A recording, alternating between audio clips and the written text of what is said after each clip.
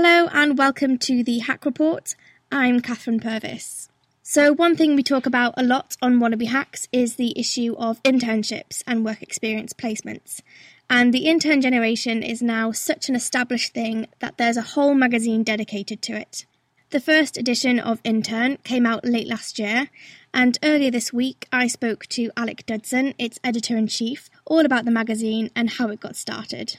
Well, I did a couple of internships starting in March of 2012. I did 2 months with Domus magazine out in Milan, which is kind of a very sort of international, multilingual design and architecture magazine, which is my first experience actually working in the world of magazines. And then following that, I moved down to London in search of something that was a little bit more, a bit more suited to my ideals, which was an independent magazine, and landed a position at Boat, again an internship, unpaid this time, 7 months. And towards the end of that, when it had run its course, I knew from the start that there wasn't a job at the end of it. I kind of found that despite doing 9 months of internships and gaining a wealth of experience, I was really lucky in both instances because it was very hands-on.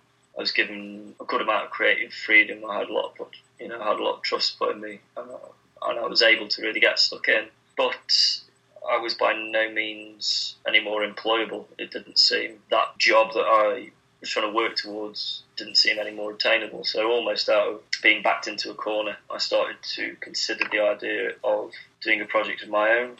And I guess the more I tried to come up with ideas for, I suppose, a concept behind the magazine, this idea of internships kept coming back to me, inspired, I guess, by the pickle I found myself in, and it struck me as an opportunity to not just represent a sort of underclass of workers and sort of shift the power into their hands and put them sort of centre stage, but also to just try and give people an opportunity to go into the world of internships potentially, or even circumvent it, just through having a little bit more of an idea of what the lie of the land was. Because certainly when I got into it, even though my first internship was at the ripe old age of 27, I hadn't got a clue what was expected of you, how long you were meant to do internships before somebody took you seriously, so on and so forth. So it just kind of, I suppose, born out of almost the predicament I found myself in.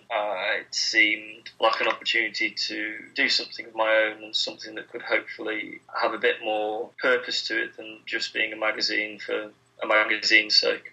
That was Alec Dudson there, talking about his experiences of internships and how they prompted him to create Intern magazine. Have you ever wondered what it's like to work as a foreign journalist for an international news agency? Our hack Lola spoke to Naomi O'Leary, Reuters Rome correspondent.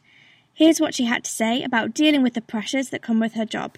We're often the first, and the other thing is that we're very respected. Mm-hmm. The Reuters brand is seen as is very, very well regarded. So it's often we will set the tone often in our initial articles, or whatever we see as the big newsworthy thing coming out of an event. It will often, in the initial hours, whatever we go with will kind of set the agenda. So it's an enormous responsibility. Mm-hmm. It's really frightening in the first instance when you're plunged into a situation. The best thing you can do is prepare. Make sure you've done your reading. Make sure you've got your background prepared. Yeah, that will help. If, for example, you're going into a conference, if you've already talked to some experts and you've already got their view on on their take on an issue, it will prep you for it will clue you into what might be a new development. In terms of accuracy, a huge number of mistakes are very, very simple ones, and they generally fall into people saying million instead of billion, or billion instead of million. People getting the figures wrong, people getting the day wrong. I have a kind of a mania where I always write Tuesday as a kind of a default, and I have to check that. And people getting and spelling names wrong is the vast majority of mistakes are just those simple things. So you can have a kind of a checklist before you send an article, and you can go, and we do this. Is the day right? Is this figure right? Is it million, not billion? Is the name right? And so on. that will hopefully, reduce mistakes. That was Naomi O'Leary there, talking about the pressures of working for a news agency. You can read the full article on that interview, which debuted today, by clicking on the link in the description box below. Now, you may have noticed that we've been talking about CVs a lot lately on Wannabe Hacks. We're now accepting CVs for our CV workshop, so if you'd like some pointers on how to make your CV better, send us a copy of your CV and we'll ask the Wannabe Hacks community for their tips, advice and constructive criticism. Just email George on george@wannabehacks.co.uk. That's all from us for this week.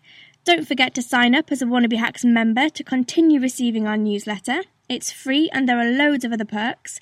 Click the link below for more information. And if you're not already, don't forget to follow us on Twitter @WannabeHacks. I'm Catherine Purvis and you've been listening to The Hack Report.